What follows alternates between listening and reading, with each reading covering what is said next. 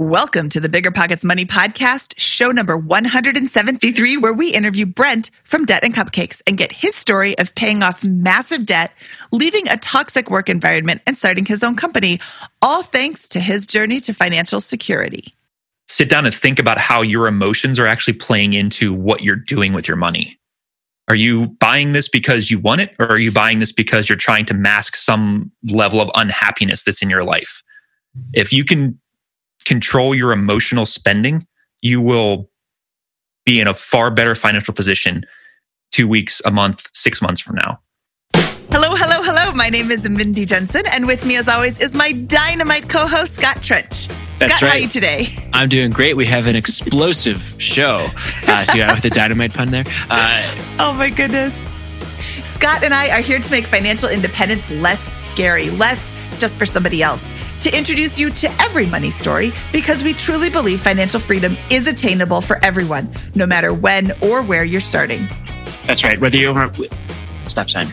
That's right. Whether you want to retire early and travel the world, go on to make big-time investments in assets like real estate, or start your own business, we'll help you reach your financial goals and get money out of the way so that you can live life on your terms and pursue your dreams.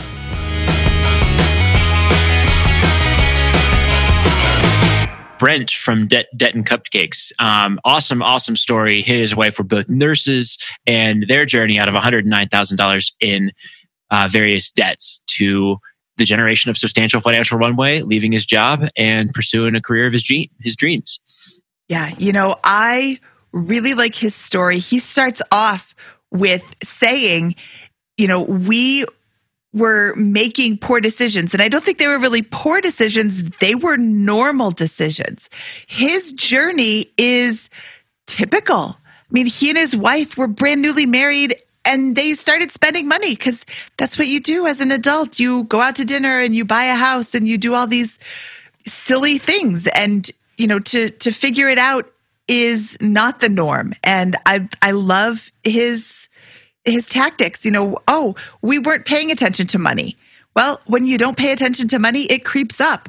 And it's not just Brent, it's everybody. We ended the year, Carl and I ended the year with last year with quite the overspending because we didn't pay attention.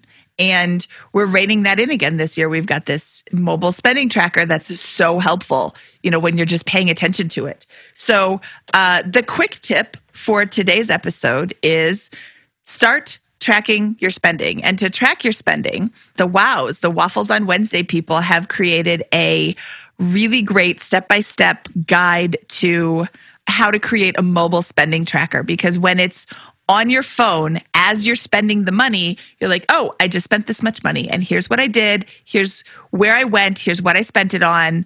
And by the time I get home, I have forgotten the total. Maybe I've gone to several stores. So having it on my phone is huge. So we will have links to their spending tracker in the show notes, or you can just Google Waffles on Wednesday spending tracker. And it's just a Google form that you put on your phone. It's really great. Love it. And I'll just add on to that, this is the constant theme we get from all these guests. Brent and his wife, they started their journey out by doing exactly this. And I'll even add on to what you're talking about, tracking your spending. Sign up for this, use this resource from Waffles on Wednesday, or use Mint, or use You Need a Budget, or use Personal Capital, or use a spreadsheet. But somehow, some way, link up, get the last 3 months of expenses into some form of spreadsheet or one of these apps, and look at where your biggest categories of expenses are, and just ask yourself if that spending, and ask yourself and your partner, is that spending reflecting what you value in life and what you want in your journey to financial independence? It's the same tip every single person, well, not every single person, but the vast majority of our guests seem to have done this exercise in order to jumpstart their path to financial independence. Yep, I cannot agree more. It's just such an eye-opening experience to see how much money you're spending day by day. And, you go to the gas station and you throw $30 in your tank, you're like, whatever. And then you go to the grocery store and, $50, whatever. And then you get home and you're like, how did I spend $175 today? You see it, or when you see it, it's just kind of a slap in the face. Like, whoa, wake up. When it comes to financial guidance, you got to trust the source. It's why you listen to this podcast. When Mindy and I want to upgrade our wallets, we turn to NerdWallet. Scott's right. their expert team of nerds dives into the details to help you find smarter financial products. Before NerdWallet, Mindy and I were paying for vacations in cash, missing out on miles, and not even knowing what we're leaving on the table. But now we're flying through the skies for free, thanks to our new cards with more miles and upgrades than ever. So if you want more travel rewards, hotel upgrades, or airport lounge access, no matter where you go next, let NerdWallet help you make it happen with a killer travel card. Don't wait to make smart financial decisions. Compare and find smarter credit cards, savings accounts, and more today at nerdwallet.com. NerdWallet. Finance smarter. As with all cards, credit is subject to lender approval, and terms of each credit card issuer apply. The easiest way to collect rent? Rent App. Rent App is a seamless, secure, free payment tool for small rental property owners like you and me. Built by a team of fintech veterans behind Square and Cash App, Rent App uses ACH bank transfers to deposit rent directly into your account. Landlords love Rent App for its unbeatable convenience. Isn't it time you made rent collection easier? Rent App, the free and easy way to collect rent. Learn more at rent.app/landlord. That's rent.app/landlord. It's Military Appreciation Month, so I'd like to personally thank all our past guests who have served and all our listeners who are serving, deployed, veterans, or in the reserves. But I'm not the only one showing appreciation. Navy Federal Credit Union wants to celebrate their members who go above and beyond with exclusive rates, discounts, and tools. This month, join Navy Federal and get $50 when you open a credit card. Visit NavyFederal.org/celebrate to see their Military Appreciation Month offers and other Navy Federal offers. With 24/7 U.S.-based member service and resources for veterans transitioning to civilian life, Navy Federal is here to help you reach your goals. Head to NavyFederal.org/celebrate. Navy Federal is insured by NCUA, Equal Housing Lender. Disclaimer, must join an open membership savings account between May 1st and May 31st. Annual percentage yield 0.25% for membership savings account. $5 minimum balance to open, maintain membership savings account, and to obtain bonus. Visit NavyFederal.org for more terms and conditions. Brent Gargas from Debt and Cupcakes, welcome to the Bigger Pockets Money Podcast. I am so excited to talk to you today. How are you? I'm doing wonderful. Thank you so much. I'm equal parts excited and terrified to be doing this today. Oh, you really hide it well because we've been talking for a few minutes and you don't sound terrified at all. But don't worry, Scott doesn't bite. I don't bite hard. So I want to know about your money story because I have been following you on Twitter and it's very interesting. You paid off a boatload of debt, I believe is the correct phrase for that amount of debt. And then you quit your job, which is the RE part of financial independence. And then you started your own company, which is, there's like all these things you have to do isn't the right word. Scott, what am I looking for? All these things that people do. Of the options of spend less, earn more, create a business, or invest aggressively and intelligently, it seems like you've done all of them. I've tried. I don't know if I meant to do all of that, but here we are. Yeah. Well, okay. So where does your journey with money begin? Probably when, I guess the important parts are when we got married. My wife and I got married back in 2011. And, it all started there with, I don't want to say they were poor financial decisions. They were normal financial decisions. And then that just kept continuing to compound into, like you said, $109,000 in debt that was split up between, 2 vehicles, student loans, credit cards, and this silly tractor that my lack of emotional intelligence allowed me to buy. Wait. You bought a tractor because you're a farmer? Well, I wasn't then, but I wanted to be. I would say I am now. But back then we weren't. We lived on a 2-acre lot and I wanted to own the property. For some reason, I did it backwards. I bought the tractor for the property before the property. Oh, okay. Well, let's start and attack this chronologically here. Maybe going into the marriage, what were kind of the financial positions of you and your wife? So we were both new registered nurses, new-ish. Our household income was probably $83,000 to $85,000. At that time, new nurses didn't make a ton of money. I think I was making $19 to $20 an hour, and she was making $20 to $21 an hour. So it was roughly about $85,000 a year. And how many years out of graduation was this? For me, it would have been 4 years, and for my wife, it would have been about a year. Got it. Okay. And then did you guys each bring any assets or debt into the marriage? Debt. Yeah, for sure. Debt. We each had vehicle payments. The student loan payments were mainly my wife's. Most of mine I had cleared up already when I was a new grad because I had relatively low student loan debt. Okay, so what would you say kind of your combined household net worth, ballpark was following the marriage there? Oh, it had to be negative. I mean, I don't have a number. I wish I would have tracked it back then, but it would have been a negative net worth for sure. We had no money in savings. She didn't have a 401k yet. She just started. My 401k was very small because who cares about a 401k when you're 25 years old, right? Nobody. Mm-hmm. So yeah, negative net worth for sure. Okay, got it. And so what was your lifestyle like around the time of your marriage there? Oh, we lived like we were making $200,000 a year.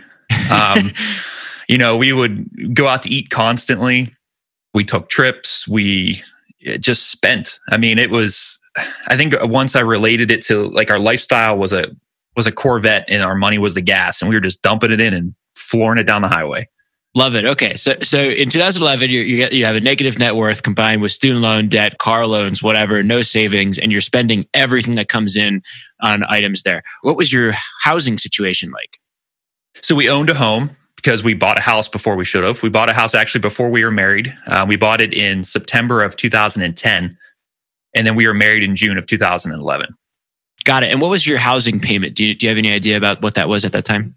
Yeah, it was roughly $1,200 a month. Okay, great. So you've got the housing payment, you've got the car payments. It sounds like you're not exactly tracking your expenditures on the day-to-days like food and all that, all the fun stuff. So what happens? What's kind of like this? Does this continue for several years? What's kind of like the next phase here out of the marriage? How long does this situation that you just described last? Well, Scott, you buy a tractor. Yeah, that's right. Yeah, that happened. That was the tractor payment, I think, was the tipping point for what is going on. And that probably happened in 2013. And that's when we started to look at our money because we were continuing to make more money. We were both hard workers, so we were moving up in the companies that we worked in. We kept bringing in more money, but we kept overdrafting our checking account as if we were not bringing in any more money. And there was the one day, I just remember we overdrafted our account and I was so irritated and upset that how could this happen? So I stopped and I went back and looked at 3 months worth of our spending from the bank. I exported to an Excel sheet and I counted up how much money we spent just on going to restaurants. And I'm like, why are we doing this? We're spending hundreds and hundreds of dollars a month to go out to eat. And we throw all those groceries away that we go and buy, that we spend hundreds and hundreds of dollars on. And that was a tipping point. Like, why do we not save any money when we're making far more money than probably people of a similar age? We're not saving anything. So what had happened to your income over those 2 or 3 years? It just continued to grow. I worked from an ICU nurse and I transitioned into my former employer and I worked up through that company. I was probably promoted 2 or 3 times before I was 30 and then a couple more times after that. And the same with my wife. She would continue to get promoted within the organization. I want to kind of focus in on this pivot point where you actually undergo this analysis and kind of get a picture of what your situation was like when you did that 3-month look back and studied your finances. You said you're making around 83 to 85 when you started in 2011. Was this around 90 to 100 in this situation or what? It was probably between 100 and 120, I would say, that general range. So you're making a household income of 100 to 120. What had happened to your net worth as a family in that period of those years? Did you for example, the tractor, how much did you spend on the tractor there? Did you finance it with cash? I financed it with somebody else's cash, not mine. The tractor was a little over $22,000. Okay, got it. What did you do with the tractor when you didn't own the property that it was going to plow or whatever you do with a tractor? Clearly, yeah, this is even hard. Talking about this is just even worse than thinking about it on my own. So yeah, I remember one day we had this little garden and I drove the tractor down and I currently still have it, a 6-foot bucket in the front of it. And I threw like a handful of jalapenos and a couple tomatoes in it and drove it back to the house. And it was just like a joke that's what I'm using the tractor for. I had a big yard to mow. I mean, 2 acres takes time, but that's again, just rationalizing. It was much bigger than I needed. Was it an awesome tractor? Yeah, I still have it. Now that now we have a 52-acre property. Now I need it, and it actually comes in really handy. Perfect. Love it. Well, is it paid off? Oh, yeah, absolutely. Okay. Sorry for skipping ahead. I had to know that. Well, so besides the tractor, what else had happened? Had you accumulated a substantial increase in debt? Or had you invested at all, like with the 401k? Or had any changes happened between 2011 and 2013 with your asset allocation?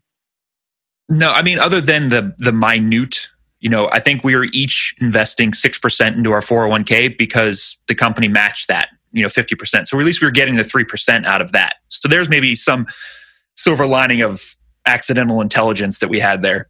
But other than that and paying down our mortgage slowly, just the basic monthly payment. But our net worth was stagnant. We weren't doing anything to aggressively grow it. Okay. And had you accumulated any more, like any credit card debt or anything like that racking up? Yeah, about $13,000 worth of it.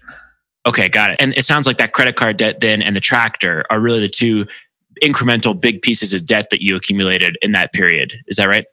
Yeah, during that period of time between 11 and 13, the tractor and the credit cards. Yeah, the rest of the stuff we had coming into it.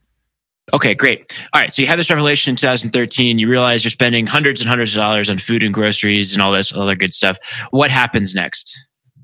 So my wife and I just sat down and we went through all the debt we had. I remember having to look up the debt, and I had just read a book that helped guide me through this. And I added up all of our debt, all of our monthly payments. And I remember sitting down and just looking at this number we were putting out per month. Like, what could our lives be if this money was going towards something positive? And we had that conversation. And then we decided, okay, and we didn't know how much the other one had on their credit card at the time because we didn't talk about it.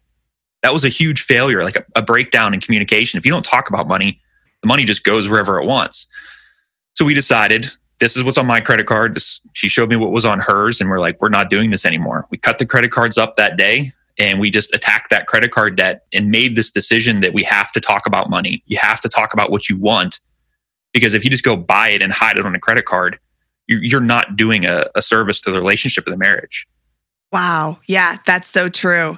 I read a book once where it starts off and she's like, yeah, I never told my husband about the debt, and I would hide the purchases and wait until he was in the house or away so I could bring the things into the house and cut off the tags right away so he didn't know it was new and yada, yada. And I just thought that breaks my heart for their relationship, because financial infidelity is a real thing and you need to be honest with your partner. You're on the same team. You're not on warring teams, and you need to be in the same place in order to get ahead. So what was the first thing you guys did when you decided we're not going to do this anymore? Started budgeting. And that's really hard at first because you don't know how much you need to spend because you're so used to just spending. We had to start somewhere, figure out our budget. How much should we be spending on this? How much should we be trying to put into our savings account or going toward debt? So, we sat down and wrote up a really, really rough budget and started working off of that. Sometimes when you start using the budget word and you go from this pattern of spending, we've learned that it can be a difficult thing to bring up with your significant other. How did you approach the subject with your wife? It wasn't her fault. It wasn't just my fault. We mutually had failed when it came to making positive changes in our financial life. And you can't go into it placing blame or anything like that. So it was just, I don't want you to feel like you don't have what you need to have, but what do you think you need to have? This is what I think I need to have. How do you feel? And just having those really basic conversations. Got it. Something that we hear a lot on this show is when people are telling their story, they go from flying high and spending every dime they have to cutting out absolutely everything and eating beans and rice and peanut butter and jelly sandwiches. And then like, oh, I don't like that either. Did you guys go too far and pull back? Are there some things that you decided, I need this in my life, like besides the tractor? Oh, I shouldn't have brought up the tractor. Probably the one thing we like to have is we still like to go out to eat every once in a while. It's just enjoyable. So we didn't want to cut that out. And we both knew that, just like you said, a life of deprivation, that's not a long-term plan for success. It's just like dieting. You can't just stop eating everything you like to eat forever and you're just going to go on about that. So we tried to find that happy medium, and we did continue to go out to eat. We'd either go out to eat once every other week or however it was working for us. But we tried to not pull back so hard that we knew we'd fail. How long did it take you to pay off this debt? About 5 years. Oh, okay. And what was the thing that was the biggest catalyst towards paying off this debt? It sounds like you stopped going out to eat so much. Did you do anything else? You mean to help us financially to get to that position to pay the debt off? Mm-hmm. It was accumulation of things. One of it is controlling your spending. The other is trying to earn more money. You can cut your monthly expenses like we did. The amount of money it costs us to live anymore is pretty low. But at the same time, we were pretty aggressively trying to grow within our organization to try to make as much as we could so that we could allocate that money toward the debt and get out of, underneath this financial rock we were under. Okay, so in 2013, you have $109,000 in debt in total. Is that right? Yeah. What was your monthly kind of payment on the principal and interest for this debt? And that's another thing I wish I had documented a little bit better. We probably had over $2,000 or more going out per month toward just the debt itself. Wow. Okay, so you have $2,000 going towards this debt. When you start budgeting, it sounds like you're pretty much break even, paycheck to paycheck-ish, no savings when you start. How does that process go for you? Are you immediately able to begin accumulating a lot of capital, or do you start gradually improving your rate of accumulation that you're putting towards the debt? We were actually able to make some pretty positive changes fast because, again, we were making good money. And when you broke down what a $1,200 mortgage is not a huge mortgage payment. It's really not. So once we stopped shopping at the really big box stores, even just for groceries, and stopped going out to eat so much, that actually opened up hundreds of dollars a month. So we started attacking just the smaller debt payments that we could. And then, we continued to build that up. So yeah, we made some pretty positive changes that first year, which I think emotionally helped us get through it. Love it. So you go from zero to hundreds of dollars a month pretty much immediately. And then do you start paying down this debt with the smallest balance first, kind of like the debt snowball approach, or do you tackle the highest interest rate? Or is there a strategy that you use to pay down that debt? So we started with the smallest balance first. We did the snowball method. And I think that worked really well for us. I know it's not necessarily the best financial mathematical decision to make when you look at interest rates. I know that now. But at the time, I'm a big believer in how your emotions dictate your spending, and being able to pay things off and get that little positive reinforcement from it helped us continue to get excited about what you're doing. It's really hard to get excited about paying debt off. But if you can we made those little goals, and we just kept achieving a little goal, a little goal, a little goal. And then that just builds into, eventually we were done. And we had all of this money per month that we were just dumping toward debt. Awesome. What were some of those little wins that you remember in the early months? Just the first 1,000. That was a goal. Let's get the first 1,000 paid off. Okay, we have this one little credit card. There's, $1,800 on it. Let's get that paid off. And you get it paid off, and there's this sense of achievement in that. Yeah, there's some controversy on the debt snowball versus the debt avalanche, which is the opposite. Debt snowball, you line up your debts smallest to largest and pay the smallest off first. The debt avalanche is you line them up per interest rate, and the highest interest rate to the lowest interest rate. And, I think a hybrid could work too, where you line them up smallest to largest and biggest interest rate to smallest interest rate. And then just pick, like, this week or this month, I'm going to, pay off the debt snowball method. And then as soon as that one's done, I'm going to go tackle the highest interest rate. And then I'm going to go get another easy win by tackling the lowest, and, back and forth. Personal finance is personal. And I keep saying this, it doesn't have to work for anybody but you. And when I like the scholars that are like, oh, that you're paying off too much interest. You're paying interest anyway. Do what makes you feel good and do what makes you stick with it. I mean, paying off this high interest rate over and over and never seeing anything change can be so deflating. And well, why even bother? Because I can't get this done. Yeah, absolutely. And looking at things, whenever we first started this, we weren't making mathematical decisions about our finances anyway. We were making emotional decisions. They were poor emotional decisions. So it was kind of an easier transition for us to try to just switch that and get the positive emotion out of money. Awesome. So you're starting to tackle your debts. You make immediate progress. What are some of the points along this 5-year journey that you kind of recall as helping accelerate paying off the debt here? Probably there was a couple promotions. I was promoted twice, and they were pretty substantial pay increases. I moved from one position and I received like a 27% pay increase to go to the next. And looking back, it was only because I was wildly underpaid in the former position, because I started to manage those people to see where my salary was. But having that additional 27% of income coming in was huge. And then roughly at the same time, my wife took a new position.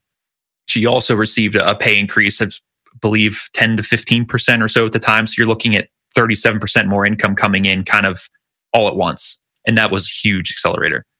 And about what time did that happen in this journey? Was this, if we started in 2013, how many years in? About a year and a half in, that started.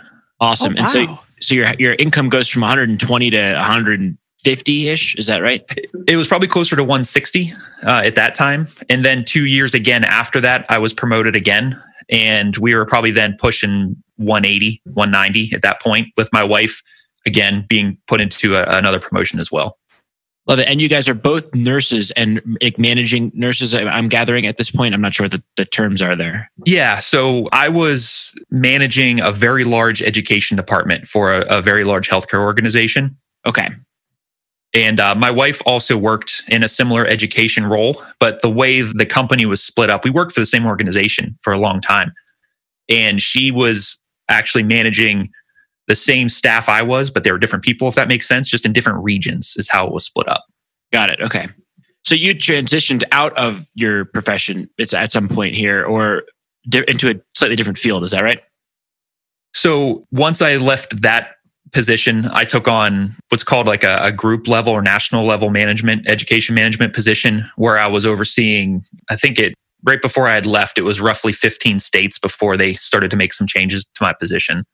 And then I had moved out, left the organization entirely after that. Okay, got it.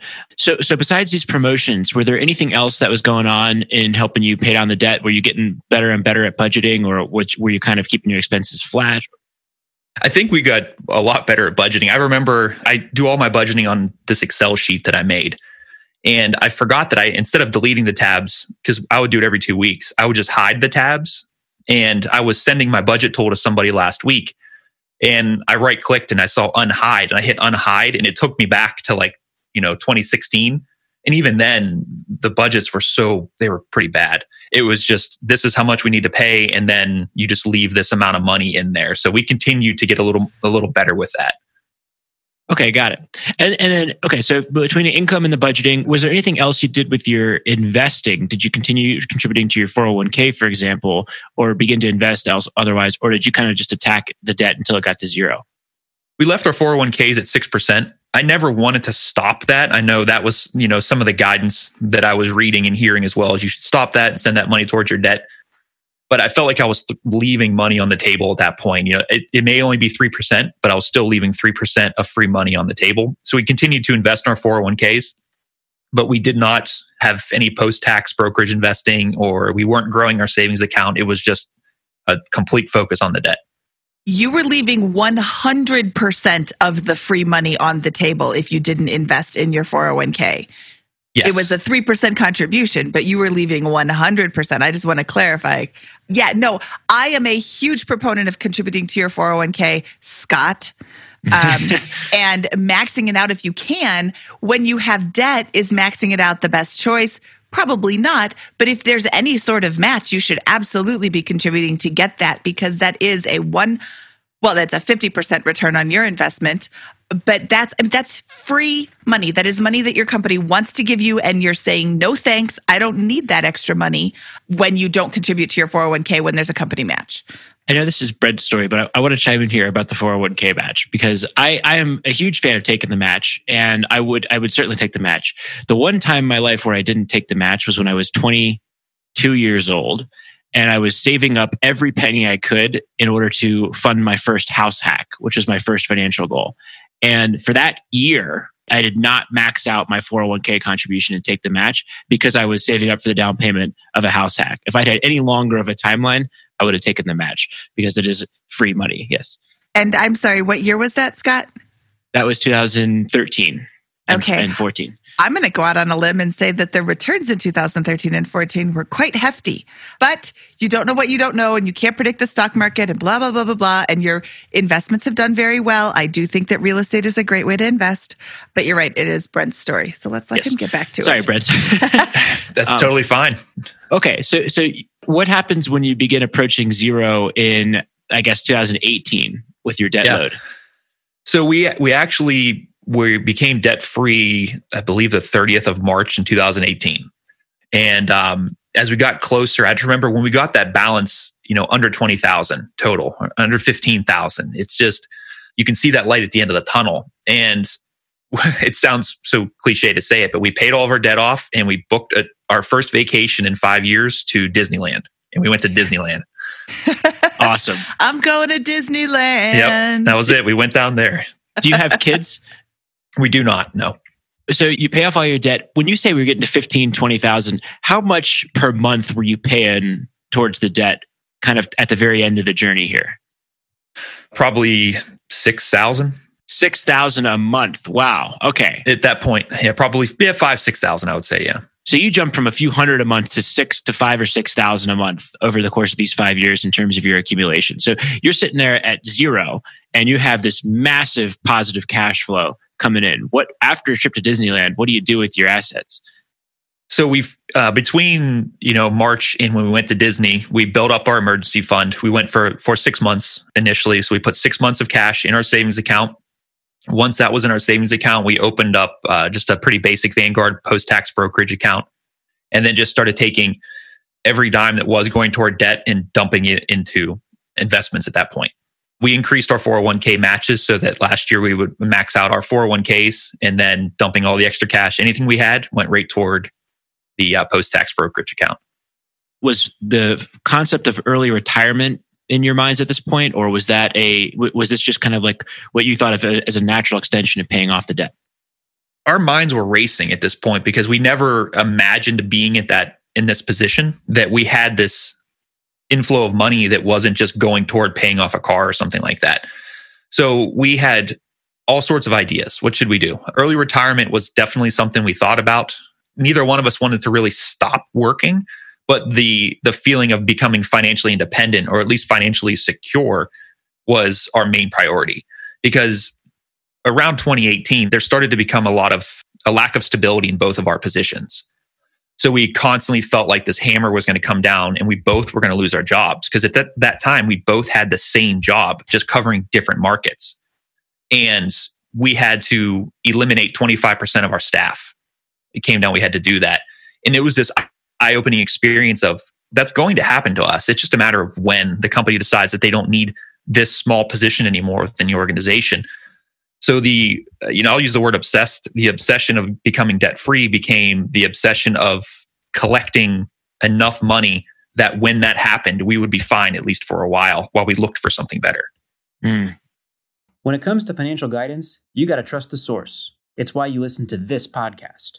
When Mindy and I want to upgrade our wallets, we turn to NerdWallet. Scott's right. Their expert team of nerds dives into the details to help you find smarter financial products. Before NerdWallet, Mindy and I were paying for vacations in cash, missing out on miles, and not even knowing what we're leaving on the table. But now we're flying through the skies for free, thanks to our new cards with more miles and upgrades than ever. So if you want more travel rewards, hotel upgrades, or airport lounge access, no matter where you go next, let NerdWallet help you make it happen with a killer travel card. Don't wait to make smart financial decisions. Compare and find smarter credit cards, savings accounts, and more today at nerdwallet.com. NerdWallet. Finance smarter.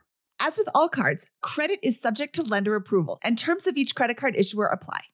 Pretty good episode, right? While you were listening, you could have been getting paid rent with Rent App. Landlords love Rent App because it makes rent collection a breeze. Rent App uses ACH bank transfers to deposit funds directly into your account. Setup is straightforward for renters. Landlords don't need to download anything. Both have peace of mind with a digital transaction history. Isn't it time you made landlording a little easier? Rent App, the best way to pay or collect rent. Learn more at rent.app/landlord. That's rent.app/landlord. This show is sponsored by Airbnb. Did you know that a long time ago, before I ever started my real estate business, I turned one of my first primary residences into an Airbnb? And that's the extra income that I needed from Airbnb that gave me the confidence to go out and work for myself and eventually quit my 9-to-5 job. And now I have dozens of Airbnbs all over the country. I've even partnered up with the old David Green on a recent property in Scottsdale to take our portfolio to the next level. And of course, we host it on Airbnb. But you don't need to be a full-time real estate investor to start on Airbnb. As a matter of fact, I was self-managing 10 properties while working my 9-to-5 job, so I know anybody can do it. Think about it this way. You're looking for extra income and going on a vacation. Wouldn't it be great to rent out your space and let your property pay for itself while you're gone? I did this one time. I pitched my wife and my roommate, because we were house hacking, on the idea of renting out our home, and it paid for all of our expenses on a trip to Mexico City. So go and give it a try. It might just change your life, just like it did mine. And I really do mean that. Your home might be worth more than you think. Find out how much at airbnb.com/host. It's Military Appreciation Month, so I'd like to personally thank all our past guests who have served and all our listeners who are serving, deployed, veterans, or in the reserves. But I'm not the only one showing appreciation. Navy Federal Credit Union wants to celebrate their members who go above and beyond with exclusive rates, discounts, and tools. This month, join Navy Federal and get $50 when you open a credit card. Visit NavyFederal.org/celebrate to see their Military Appreciation Month offers and other Navy Federal offers. With 24/7 U.S.-based member service and resources for veterans transitioning to civilian life, Navy Federal is here to help you reach your goals. Head to NavyFederal.org/celebrate. Navy Federal is insured by NCUA, Equal Housing Lender. Disclaimer: must join an open membership savings account between May 1st and May 31st. Annual percentage yield 0.25% for membership savings account. $5 minimum balance to open, maintain membership savings account, and to obtain bonus. Visit NavyFederal.org for more terms and conditions. Wow. So you had to cancel 25% or get rid of 25% of your staff, but you both had the same job at the same company. Where does the story go from here? Because that seems like I remember the people from Enron when that collapsed, and there were couples that worked there together their whole lives, and all their retirement was in the Enron stock. And when the company collapsed, they had nothing. And if you're both working at the same company, I mean, if you don't need one position, you don't need you don't need two people in the same position. So yeah, I mean, that seems like a very real possibility. How much money did you accumulate? And did you immediately start looking for a new job? Did she start looking for a new job? We were always open to a new position. It was, what do we want to do? We both were becoming a little unhappy in our position, I would say. And so the first thing we thought is we have to diversify how our money comes in. We both can't have the same position anymore. So I began to look for a new position within the organization, and I was promoted in January of 2019. I did get a new position, so that made me feel a little better. I took that job assuming I was going to be eliminated in a year, just because of the history of the similar positions. So I took that job, and we had already started talking about the food truck at that time too. So this was starting to transition to, maybe this is how we get out of this. And if I take this job and they eliminate me in a year, I'll take severance and go work on the food truck. That's maybe not such a bad thing. And during that period of time, we accumulated right around $100,000. Awesome. Oh, nice. So this is January 2019. You've accumulated $100,000. Yeah. Okay. So you're saving $6,000 a month, and this accumulation of $100,000 is outside of your retirement accounts, more or less. Is that right? Yeah. Yeah. Well, we didn't have that in January of 2019. We had that 100 right around September of 2019. Okay, got it. So your plan going into this is, hey, we don't have diversified income streams. We're now debt free, and we've got an emergency fund, which is great and good goals. But now we got to take the next step here and move our position to the next level. And that's where you start focusing on accumulating $100,000 in liquidity. All right. Yeah, that was our goal. And I don't know why that's the number, but I felt like that was a number that was well over 2 years worth of expenses. So if we both would lose our jobs, we can live and that's not even dialing back our lifestyle. We live a frugal lifestyle, but that's not changing that to a period of deprivation or anything like that. So accumulating the income and both of us looking for different positions became the priority for us. Love it. I call what your that $100,000, that 2 years of lifestyle expenses, financial runway. That's the amount of time that you can survive without dependence on your wage income. And having 2 years of runway is enormously freeing from a mental standpoint. Where in relation, especially in relation to the rest of your story, the goal of this whole journey of financial independence is to perpetually extend that runway and give yourself more and more freedom and options in life. So I love the way you approach that. Yeah, I mean, that if it wasn't for that, and I like that, the financial runway, I've heard you say that before. I've listened to your podcast before, and that actually allowed us to make the decisions that we've made in the past 6 months. And I think that's where my former organization, I don't believe big companies expect their employees to be able to do that. I feel that there's a certain, be happy you have a job. And when the person comes back and says, no, thank you, that catches them off guard, I believe. No, it's a totally inappropriate balance of power between the employer and the employee in most cases, because the employee has no power. They live paycheck to paycheck. They're screwed or in emergency mode if they lose their job unexpectedly. And it's just, I think, a complete huge problem in this society of ours. And this is one of the reasons why this show exists, is to give that power back into the hands of the ordinary person. So love it. Love the way you're thinking about that. All right. So you have $100,000 in runway in September 2019, which is just a few months ago. How do you use that to better your life? So that's when, in about June, I don't know if it was June, May or June-ish of last year, is when we decided, okay, we're going to do the food truck. It's going to happen. So we had to start making the investments into that. And that was actually really mentally hard for me, because we had this scarcity mindset for so long, and this fear of, if we lose our jobs, we need this money. And this money is like this giant parachute that you don't want to ever have to deploy, but you want to always have it on your back. And now I had to open it up a little bit. And so the first step was making the investment in the actual food truck itself. I had to have it built, and they're not cheap. I mean, I didn't spend a ton on it. The actual food truck itself cost about $25,000 to have a brand new trailer built for what I wanted to do and have it shipped to me from Texas. It ran a little over $25,000. Okay, got it. And going into this, you've mentioned the food truck a few times. It sounds like this was a goal for a long period of time. For a year, you had, or more, you had the idea of running this business. Is that right? Yeah, it probably started just in casual conversation and later in 2018. We knew we wanted to do it. It was just figuring out how to do it. And, it's a very confusing thing to start. I don't have experience in the food industry. I'm a nurse. My wife is a nurse. And there's a lot you need to learn. Why did you want to do a food truck, and what type of food specifically? So I do all mobile wood fire pizza. I have a 48-inch wood fire oven on this 15-foot long trailer. And why I want to do it? Who doesn't love pizza? Everybody loves pizza. And who doesn't want to be able to make some phenomenal pizza? And over a period of about a year and a half of learning how to make good pizza or make good dough, it just became something that I'm like, wow, I'm actually pretty good at this. And I had that sense of, I can make money doing this, and I love doing it at the same time. Was a really strange concept, and it kind of just drew me in. I have had jobs where I dread going to work, and I have this job now where I'm excited to go to work. Mm-hmm. I am excited to get up in the morning, and the difference between the two is astonishing. And there's that old adage, oh, if you love what you do, you'll never work a day in your life.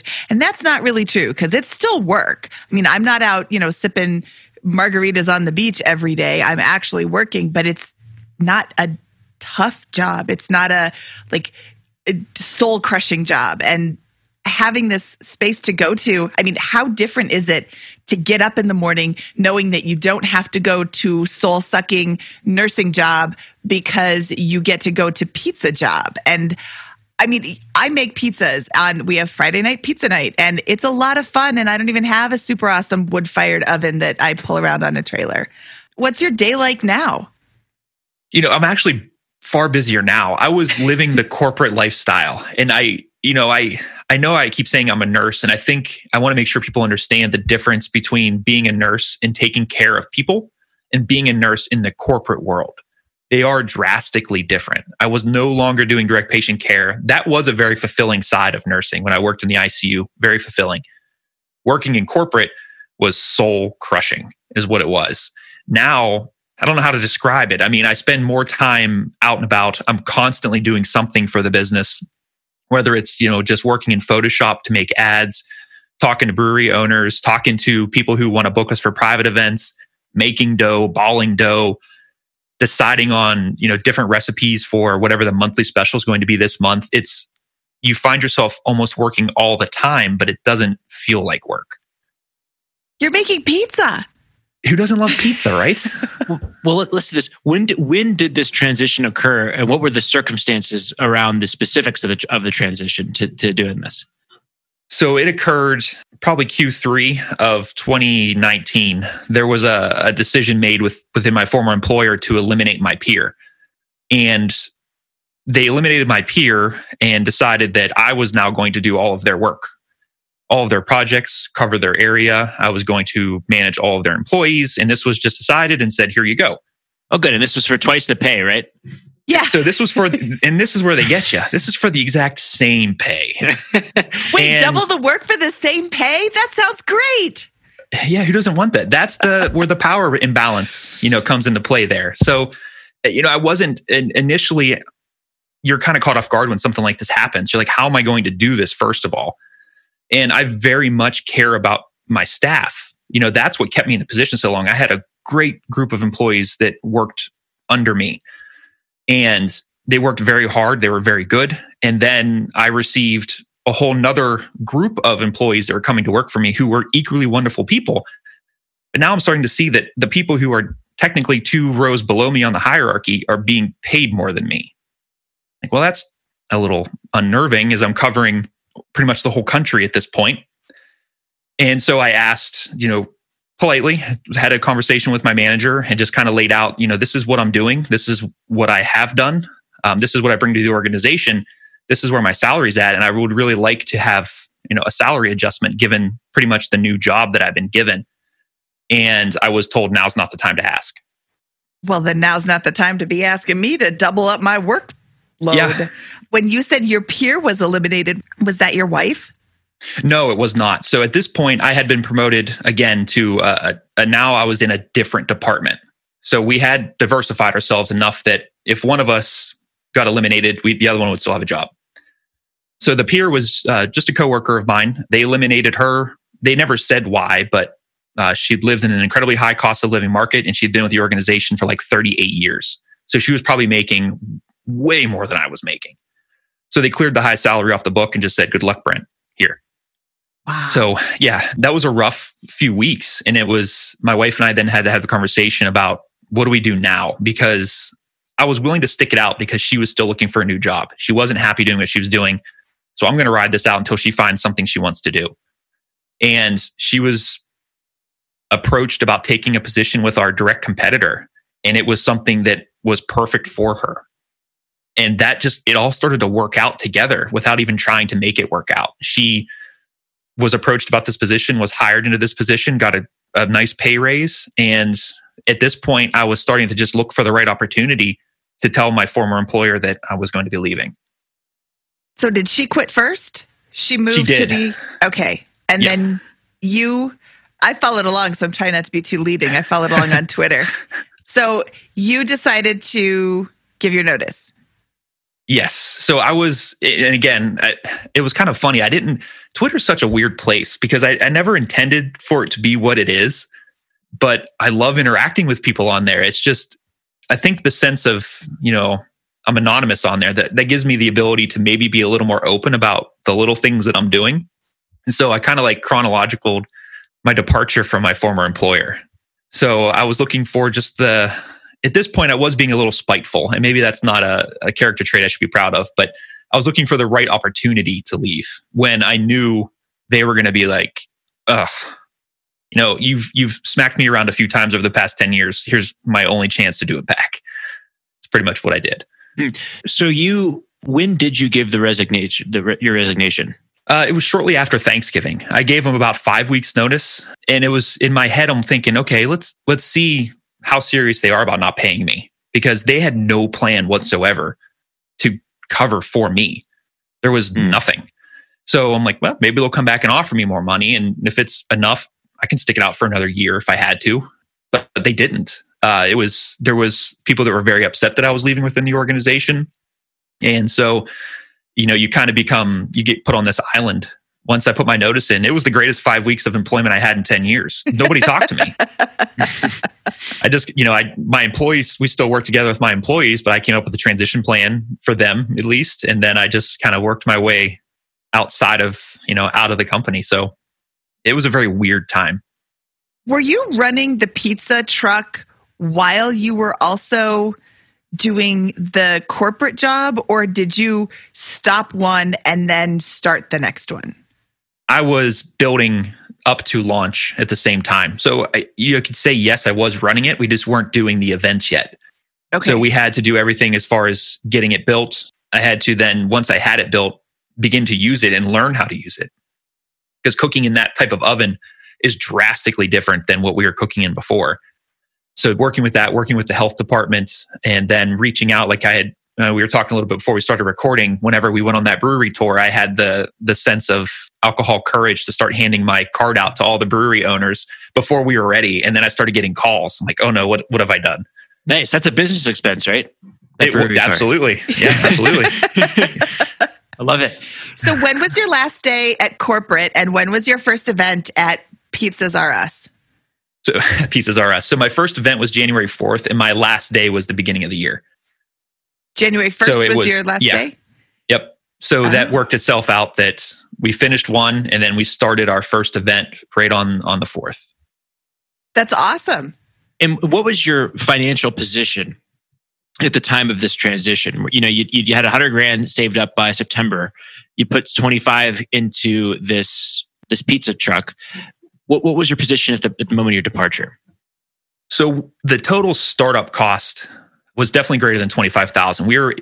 We probably spent, so I know exactly how much we spent. We spent a little over $40,000 to get started, because you have to have the truck, and then you have all the licenses and all the other equipment that goes into it. I mean, there's a lot of little things that begin to add up, which is probably why it's really hard for people to start a business if they're not financially ready for it, because you don't realize how much those things add up.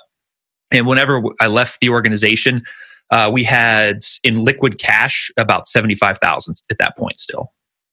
Love it. So you're in great position to begin this. And what I know that we're recording this early in the year, so you only have a little bit of time to kind of figure out your numbers here. But what are you projecting for income from this business over the course of a year? So I have a goal for gross income. I want to, by the end of the year, I want to gross $80,000 in the first year with the pizza truck. I don't know if that's a hefty goal. I mean, you run the numbers of the pizzas aren't super expensive. You're looking anywhere $10 to $13 for a pizza. Mm-hmm. So, you have to sell a lot of pizzas to gross $80,000, but I'm going to work the full calendar year. I'm not going to do what most mobile trucks around here do, is they only work a season. So, nobody else is really doing this right now. And I'm out, my wife and I are out doing this right now. Okay, awesome. And how does that compare to your income at the job previously? It's less than what I was making in my previous job. When I left my income at my former employer was right around $100,000, and I was eligible for a $15,000 bonus that year as well. We typically didn't get the full bonus. You would get, the percentage over the past 5 years kept coming down. But yeah, so you could say 115 I was eligible for. Well, but what are you going to do? Quit if you don't get your whole bonus? Right, exactly. No, people just keep going on. Yeah. And what are you going to do? Quit? We're not going to give you a raise. You're just going to have to do double the money or double the job for the same money. And that's why you have financial security. I like that phrase that you use, financial security, so that you can say, you know what? You don't value me. I'm going to go find somebody who does. Or you don't value me. I'm going to go start my own pizza truck. I called you Pizza R Us. What is your real pizza name? Farm Fired Pizzas. Awesome. Oh, now the tractor's an expense too. You see, I can just loop everything in we buy for our residents and our farm. It's just tie it all together. Even if you're living in an apartment, you should go out and buy a tractor right now, because someday you'll be in a farm and you can have farm-fired pizzas. Okay, so you said 80,000 is your gross. What is the net from an 80,000 pizza? That's like 7,000 or 8,000 pizzas. Right. So the margin we're seeing right now is about 70%, 60 to 70%. So if I didn't have to repay, is it because in my mind, I'm not making a profit until I pay everything back that we took out of our savings to fund this endeavor. I would agree with that. So, I don't expect it'll be tight to turn an actual profit by the end of the first year. But I think we'll be very close, which is, I believe, good for a new small business to be able to be close to, neutral after the first year. 90% of all small businesses fail within the first year, and 95% of the ones that make it the first year fail in the second year. So to break even in the first year is enormous. Plus, your wife has a job. So should something happen, you still have a safety net. But it sounds like if you can 8,000 pizzas, 7,000 or 8,000 pizzas over the course of like how many days a week do you work?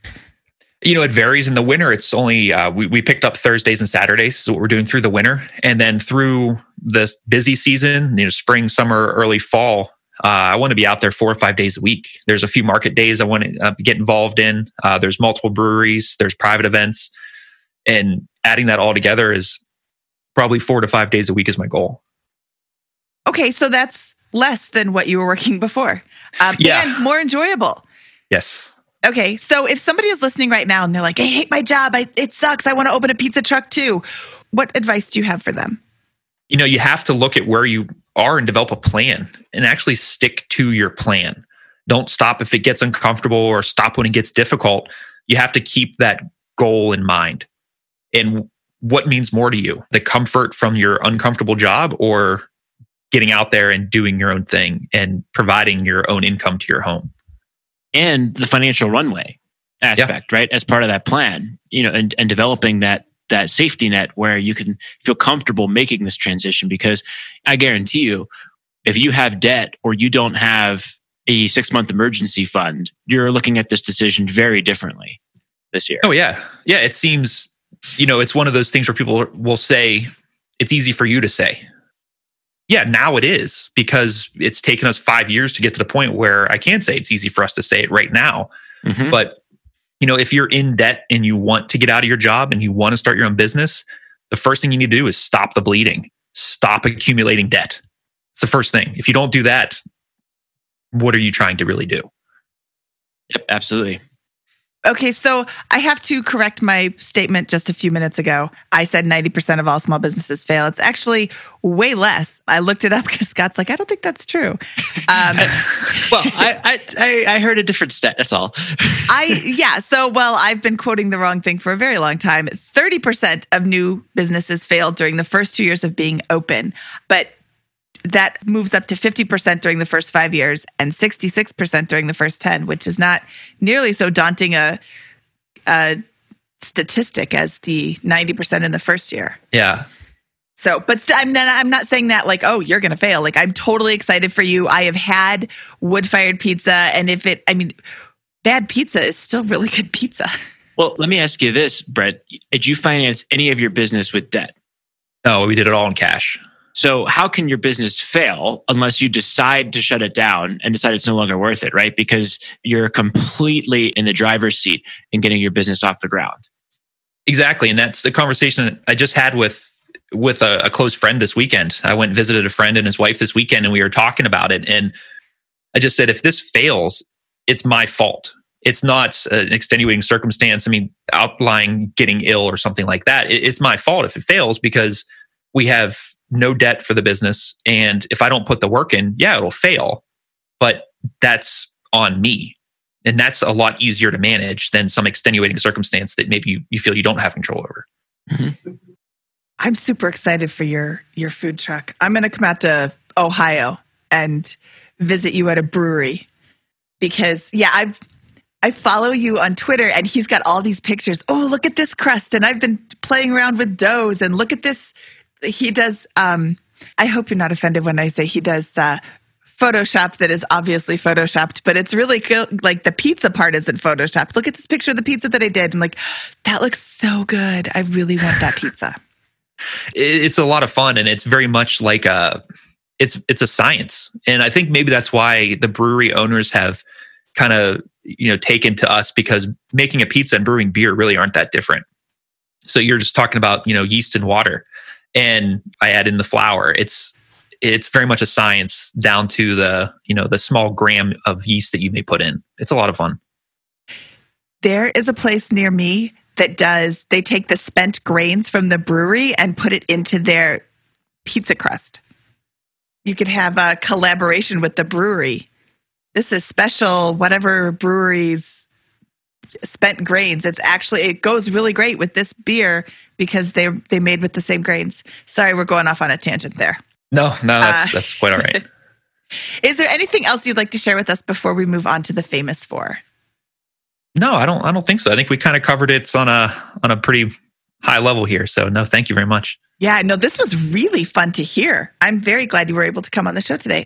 It's now time for the famous four. These are the same four questions we ask of all of our guests. Brent, are you ready? I'm ready. What is your favorite finance book? So it's the book that helped us. And I don't know if I'll catch flack for this or not, but The Total Money Makeover is where we started. I don't necessarily follow a lot of the preachings anymore, but it was a catalyst to get us out of debt. Dave Ramsey is awesome. If you have a negative net worth and you want to get to zero, his ideas will get you there. I mean, you're not going to catch flack for it from me. Scott, are you going to give him flack? No, I think that's the perfect book for the situation you started in. I mean, you don't know what you don't know. So when you don't know how to fix your finances and you read a book that says this is how you fix your finances, I can go look at that. I can read that. I can figure out my finances. He lays it out so easily. Get a $1,000 emergency fund. Pay off all your debt. Save 6 months expenses. Like, those are amazing. I don't agree with the whole pay off your mortgage thing, but that's me. I have a very low rate. So, all right. What was your biggest money mistake? Probably just not talking about money with my wife. The fact that it was just this kind of taboo topic that we each felt like we had to keep in our own separate closets led to a lot of spending that we could have prevented. That's a great way to phrase that, a biggest money mistake. I don't think we've heard that one yet. And I think that's probably one that a lot of folks are struggling with is that's the root problem here. Yeah, there's a sense of embarrassment or something like, I want to go buy this, but I don't want to talk about buying it. So I'll just put it on my own credit card and I'll deal with it later. And that's just, in the end of the day, your spouse probably doesn't care that you want to buy that thing. Just save up and buy it with cash. So do you and your wife have separate bank accounts?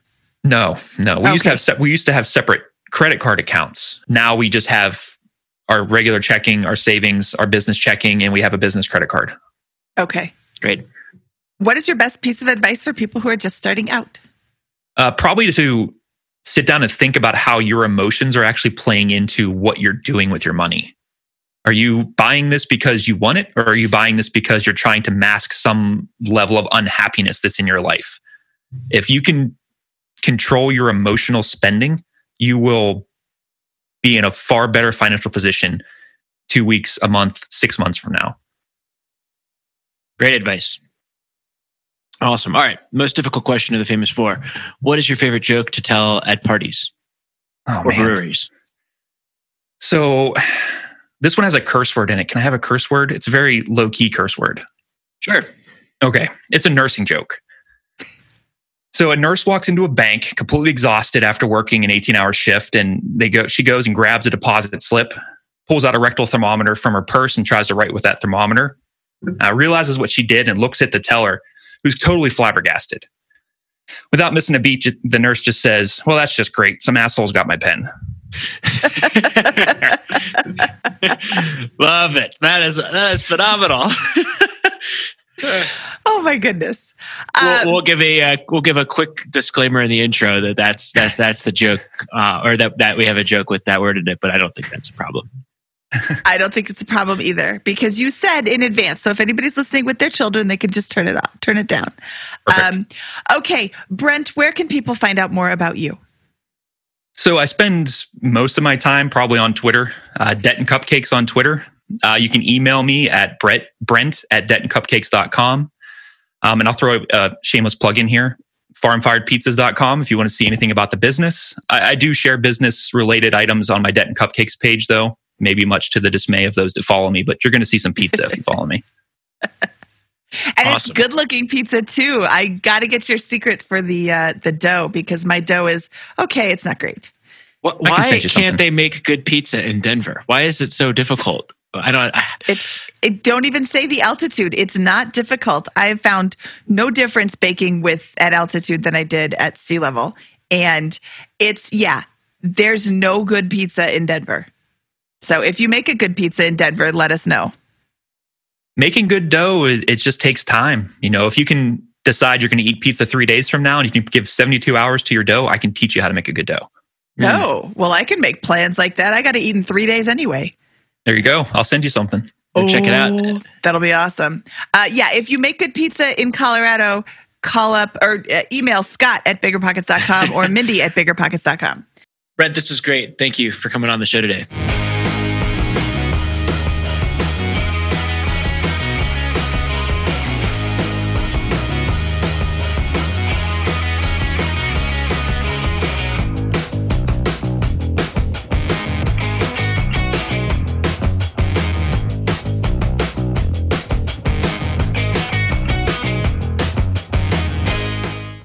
It's Military Appreciation Month, so I'd like to personally thank all our past guests who have served and all our listeners who are serving, deployed, veterans, or in the reserves. But I'm not the only one showing appreciation. Navy Federal Credit Union wants to celebrate their members who go above and beyond with exclusive rates, discounts, and tools. This month, join Navy Federal and get $50 when you open a credit card. Visit NavyFederal.org/celebrate to see their Military Appreciation Month offers and other Navy Federal offers. With 24/7 U.S.-based member service and resources for veterans transitioning to civilian life, Navy Federal is here to help you reach your goals. Head to NavyFederal.org/celebrate. Navy Federal is insured by NCUA, Equal Housing Lender. Disclaimer, must join an open membership savings account between May 1st and May 31st. Annual percentage yield 0.25% for membership savings account.